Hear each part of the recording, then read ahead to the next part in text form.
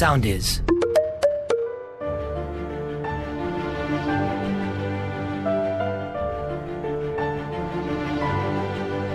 Ημερολόγιο μάχης.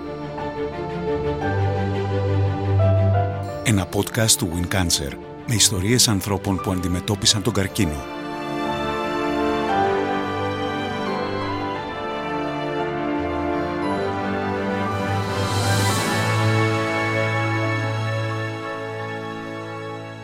Είμαι η Πίστη Κρυσταλλίδου και μαζί ξεφυλίζουμε τις σελίδες του ημερολογίου μάχης του Cancer. Ο Σεπτέμβρης λοιπόν είναι μήνας ενημέρωσης και ευαισθητοποίησης για τον καρκίνο της παιδικής και εφηβικής ηλικίας και έχουμε επιλέξει να μιλήσουμε γι' αυτό με την κυρία Πόπη Παρασκευά από την Πτολεμαΐδα. Η Πόπη είναι η μητέρα του Ανδρόνικου που επέλεξε να κάνει την απώλειά της προσφορά. Καλώς ήρθατε κυρία Παρασκευά, σας ευχαριστούμε πάρα πολύ για την παρουσία σας στο podcast του Cancer, αλλά κυρίως σας ευχαριστούμε για όλα αυτά που προσφέρετε.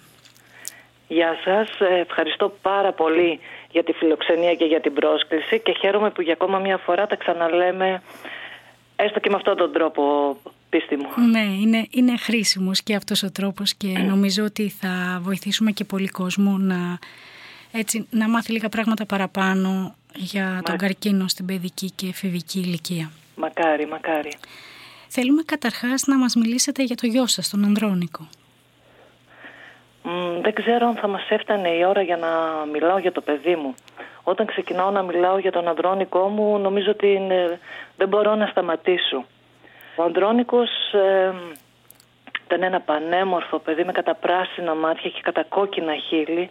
Ένας κούκλος, όλο ζωντάνια, όλο χαρά, μέσα στην ενέργεια, αθλητής, υπάκουο παιδί, με τις κανταλιές του τις παιδικές όπως όλα τα παιδάκια και δυστυχώς αυτά ήταν μέχρι τα 12 του έτη. 12 χρονών ο καρκίνος χτύψε και τη δική μας την πόρτα. Όπως χτυπάει δυστυχώς και πολλές πόρτες χωρίς να κάνει διακρίσεις. Και από εκεί και πέρα ξεκίνησε ο Γολγοθάς μας. Ναι. Επειδή και εγώ τον γνώριζα μάλλον εξ αποστάσεως. Τον Ανδρόνικο είναι όλα αυτά που περιγράφεις που μου ήταν ένα εξαιρετικό παιδί. Είναι ένα εξαιρετικό παιδί. Ναι. Ξέρεις, δεν μου αρέσει καθόλου να μιλάω σε παρελθόντα χρόνο. Ναι. Η αλήθεια είναι ότι τουλάχιστον για την πόλη της Πτολεμαΐδας ο Ανδρόνικος είναι εκεί, είναι σε κάποια γωνιά. Και αυτό νομίζω ότι είναι το πιο σημαντικό από όλα, αυτό που έχεις καταφέρει, δηλαδή με την προσπάθειά σου, αυτό που ανέφερα στην αρχή, ότι επέλεξες να κάνεις τον πόνο σου προσφορά. Και αυτό θα το δούμε στη συνέχεια του podcast, θα μας μιλήσεις αναλυτικότερα. Αλλά πες μου λίγο, πώς είναι να σου ανακοινώνουν ότι το παιδί σου έχει καρκίνο? Πώς είναι? Είναι όπως βλέπεις μια ταινία thriller τρόμου. Είναι σαν να περπατάς στον δρόμο και να έρχεται ένα φορτηγό και να τρέχει με 200 χιλιόμετρα και να σε χτυπάει και να σε διαλύει. Και ξαφνικά εκεί που είσαι κομμάτια θα πρέπει να σηκωθείς και να ενώσεις όλα σου τα κομμάτια και να σηκωθείς και να ξαναπερπατήσεις. Πράγμα τόσο δύσκολο, τόσο αδύνατο. Είναι κάτι που δεν το πιστεύεις ότι έχει συμβεί σε σένα. Εννοείται ότι η πρώτη μου αντίδραση ήταν ότι είναι ψέματα, κάνουν λάθος οι γιατροί, δεν είναι σωστή η διάγνωση. Έχουν κάνει λάθος στο νοσοκομείο το πρώτο που πήγαμε. Πήγαμε πρώτα στο νοσοκομείο της Κοζάνης, μετά μεταφερθήκαμε στο νοσοκομείο της Θεσσαλονίκης, στο ΑΧΕΠΑ. Και εκεί πάλι έλεγα αποκλείεται, είναι λάθος. Δεν μπορεί να συμβαίνει αυτό σε εμάς. Υπάρχει άρνηση δηλαδή στην αρχή. Μεγάλη άρνηση. Είναι ένα σοκ. Γιατί δυστυχώς ο παιδικός καρκίνος δεν έχει συμπτώματα που να σε τρομάξουν, να τρέξεις, να πεις κάτι σοβαρό συμβαίνει. Σε εμάς τα συμπτώματα ήταν τόσο ήπια. Ήταν ένας απλός πονοκέφαλος. Θες από ένστικτο ξεκίνησα να τον πάω στο γιατρό. Γιατί συνήθως για ένα πονοκέφαλο κανένας γονιός δεν πάει το παιδί του στο γιατρό με το που θα πει πόνεσε το κεφάλι μου. Οπότε δεν είχαμε σημάδια σοβαρά, πόνους, οτιδήποτε για να ψηλιαστώ κάτι. Έτσι βγήκε η πρώτη διάγνωση και έλεγα αποκλείεται να συμβαίνει αυτό σε εμάς. Δυστυχώς όμως, περνώντας την πόρτα του παιδογκολογικού, που πάλι και εκεί πίστευα ότι κάνουνε λάθος, δεν θα ξεχάσω που είπα τον τραυματιοφορέα ότι δεν πρέπει να πάμε εμείς σε αυτή την πόρτα, πρέπει να πάμε στην αριστερή την πόρτα που έγραφε παιδιατρική, γιατί το παιδί μου δεν έχει κάτι τόσο σοβαρό. Βλέποντας παιδογκολογικό τμήμα, ήθελα να πέσω κάτω. Ναι, είναι και αυτό. Δυστυχώς όμως ήταν αλήθεια. Και έπρεπε αμέσως να σηκωθώ, να σταματήσω να κλαίω και να μαζέψω τα κομμάτια μου και να συνειδητοποιήσω ότι ναι, αυτή είναι η κατάσταση και να μάθω γρήγορα το πώς πρέπει να το αντιμετωπίσουμε και το τι θα συμβεί τους επόμενους μήνες και χρόνια. Τι θα λέγατε σε μια μητέρα που μόλις βγήκε από ένα ιατρείο και της ανακοίνωσαν πως το παιδί της έχει καρκίνο?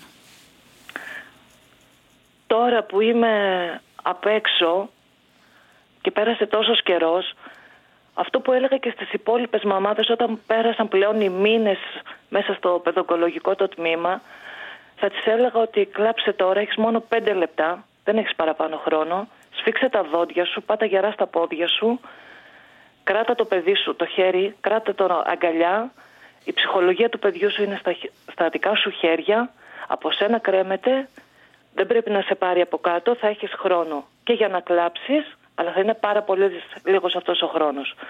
Θα πρέπει να είσαι εκεί δίπλα στο παιδί σου, δυνατή, να σφίγγεις τα δόντια και να πιστεύεις πάνω απ' όλα στο παιδί σου, εννοείται και στην επιστήμη, αλλά πάνω απ' όλα και στο παιδί σου και ότι όλα θα πάνε καλά, να μην το βάλει κάτω. Νομίζω ότι είναι μια πολύ δυνατή και ωραία προτροπή από εσάς. Εσείς έχετε άλλο ένα παιδί, άλλη μία κόρη. Πώς ήταν να ξέρεις πως έχεις αφήσει το άλλο σου παιδί στο σπίτι? Ναι, ευτυχώς είμαι από τις τυχερές μαμάδες που έχω ένα ακόμα παιδί. Τώρα είναι 25 χρονών η κόρη μου. Τότε πήγαινε στη Δευτέρα Λυκείου και είναι ίσως για το μοναδικό πράγμα που νιώθω απέραντες τύψεις και δεν ψάχνω συνέχεια τον τρόπο για να το διορθώσω όλο αυτό. Δυστυχώς υπήρχαν ημέρες που ξεχνούσα ότι υπάρχει ένα ακόμα παιδί στο σπίτι. Υπάρχει μία έφηβη που το πρωί έπρεπε να σηκωθεί, να πάει στο σχολείο μόνη της, να επιστρέψει στο σπίτι, να αναλάβει τις υποχρεώσεις αυτές που είχα εγώ. Ήμουνα μία μαμά από το τηλέφωνο, μοιαζόμουν, ενδιαφερόμουν να την έβλεπα μόνο από το τηλέφωνο, γιατί ο χρόνος που περνούσαμε μέσα στο νοσοκομείο ήταν πάρα πολύ καιρός. Ήταν από μέρες, εβδομάδες μέχρι και μήνες. Αυτός ο χρόνος δεν μπορεί να αναπληρωθεί. Δεν μπορούσα να την καταλάβω. Μακάρι να γινόταν να μοιραστώ στη μέση και να είμαι η μισή εδώ και η μισή δίπλα στον Ανδρόνικο. Αλλά το 24ωρο μου δεν μου έφτανε. Οπότε παραμέρισα αρκετά την κόρη μου. Δυστυχώς την παραμέρισα αρκετά. Αλλά δεν έβλεπα. Νόμιζα ότι δεν με έχει ανάγκη. Είσαι υγιής, είσαι στο σπίτι, είσαι καλά. Δεν είναι όμως έτσι.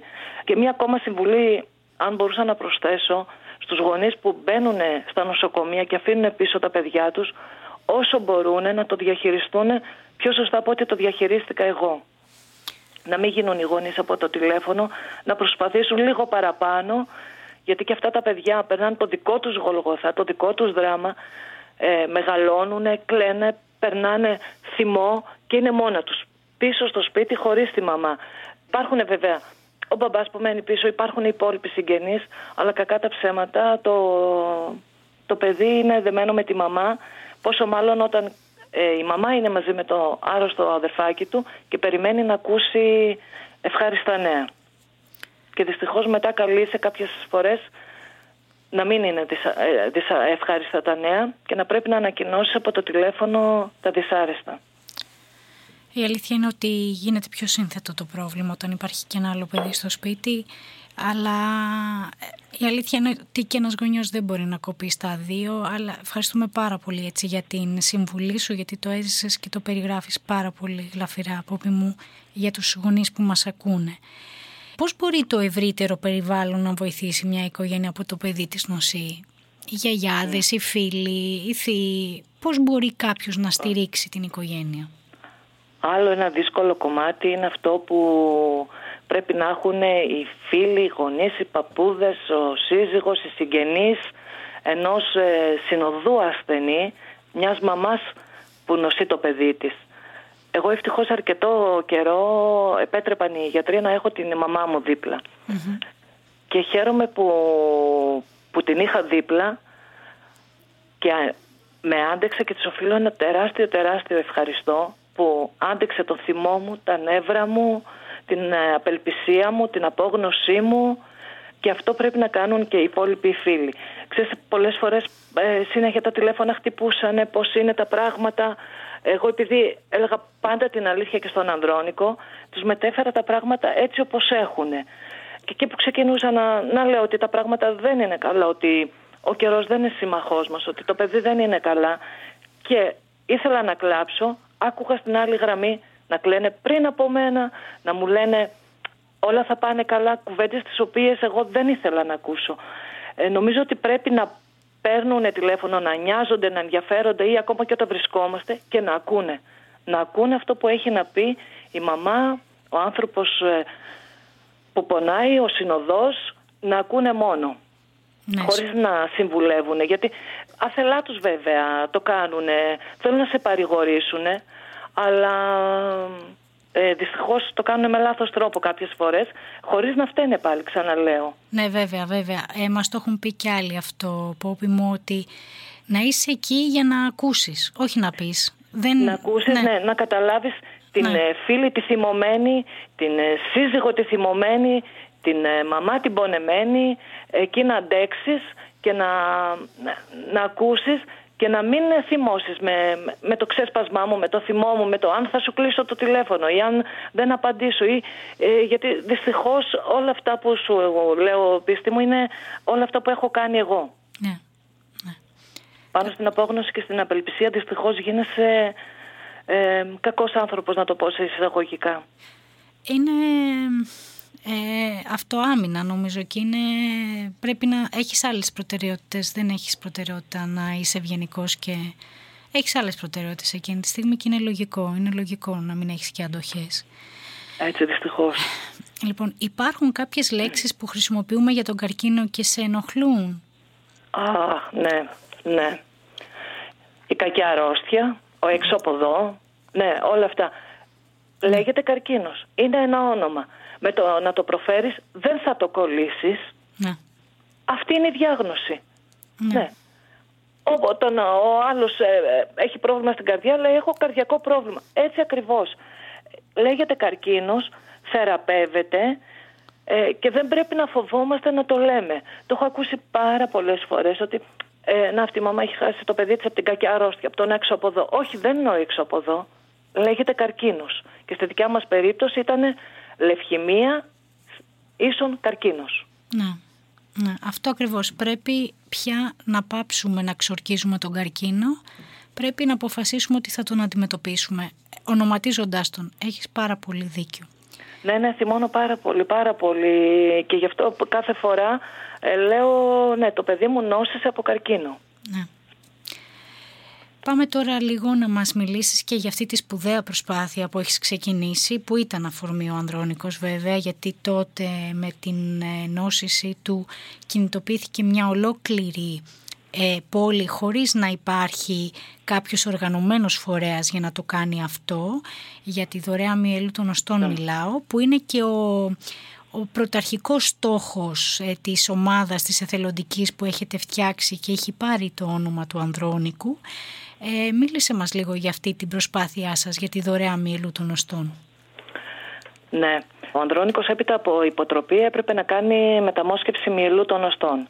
Οπότε η πρώτη αναζήτηση γίνεται μέσα από την οικογένεια, μέσα από τα αδέρφια. Η κόρη μου δεν ήταν συμβατή, οπότε έπρεπε να μπει στην Παγκόσμια Τράπεζα. Τότε ενεργοποιήθηκε μια ολόκληρη πόλη με αφορμή τον Ανδρόνικο, ώστε να μάθει και να γίνουν δότες μυελού των οστών. Αυτό συνεχίστηκε για πάρα πολλούς μήνες μέχρι και που έφυγε ο Ανδρόνικος.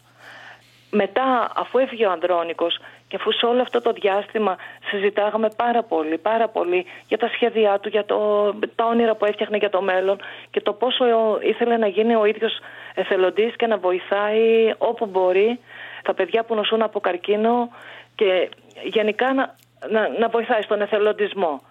Μετά που έφυγε ο Ανδρόνικος, ξανά οι συμμαθητές του κάνανε μια δράση στη μνήμη του Και έτσι από εκεί ξεκίνησε και μπήκε το λιθαράκι το πρώτο και ενεργοποιήθηκα κι εγώ και είδα αυτή την σπίθα στα μάτια των παιδιών και την ενημέρωση όλοι που είχαν και είπα ότι αυτό δεν πρέπει να σβήσει. Και αυτό που πέρασα εγώ προσωπικά, το να περιμένω με αγωνία να έρθουν οι γιατροί, να χτυπήσει το τηλέφωνο και να με πούν ότι βρέθηκε ο δότης, δεν θέλω να το περάσει καμία οικογένεια. Πρέπει να έχουν όλοι το δικαίωμα στη ζωή και πηγαίνοντας για μεταμόσχευση κάποιο παιδί, το μοναδικό φάρμακο που μπορεί να τον βοηθήσει είναι ο άνθρωπος.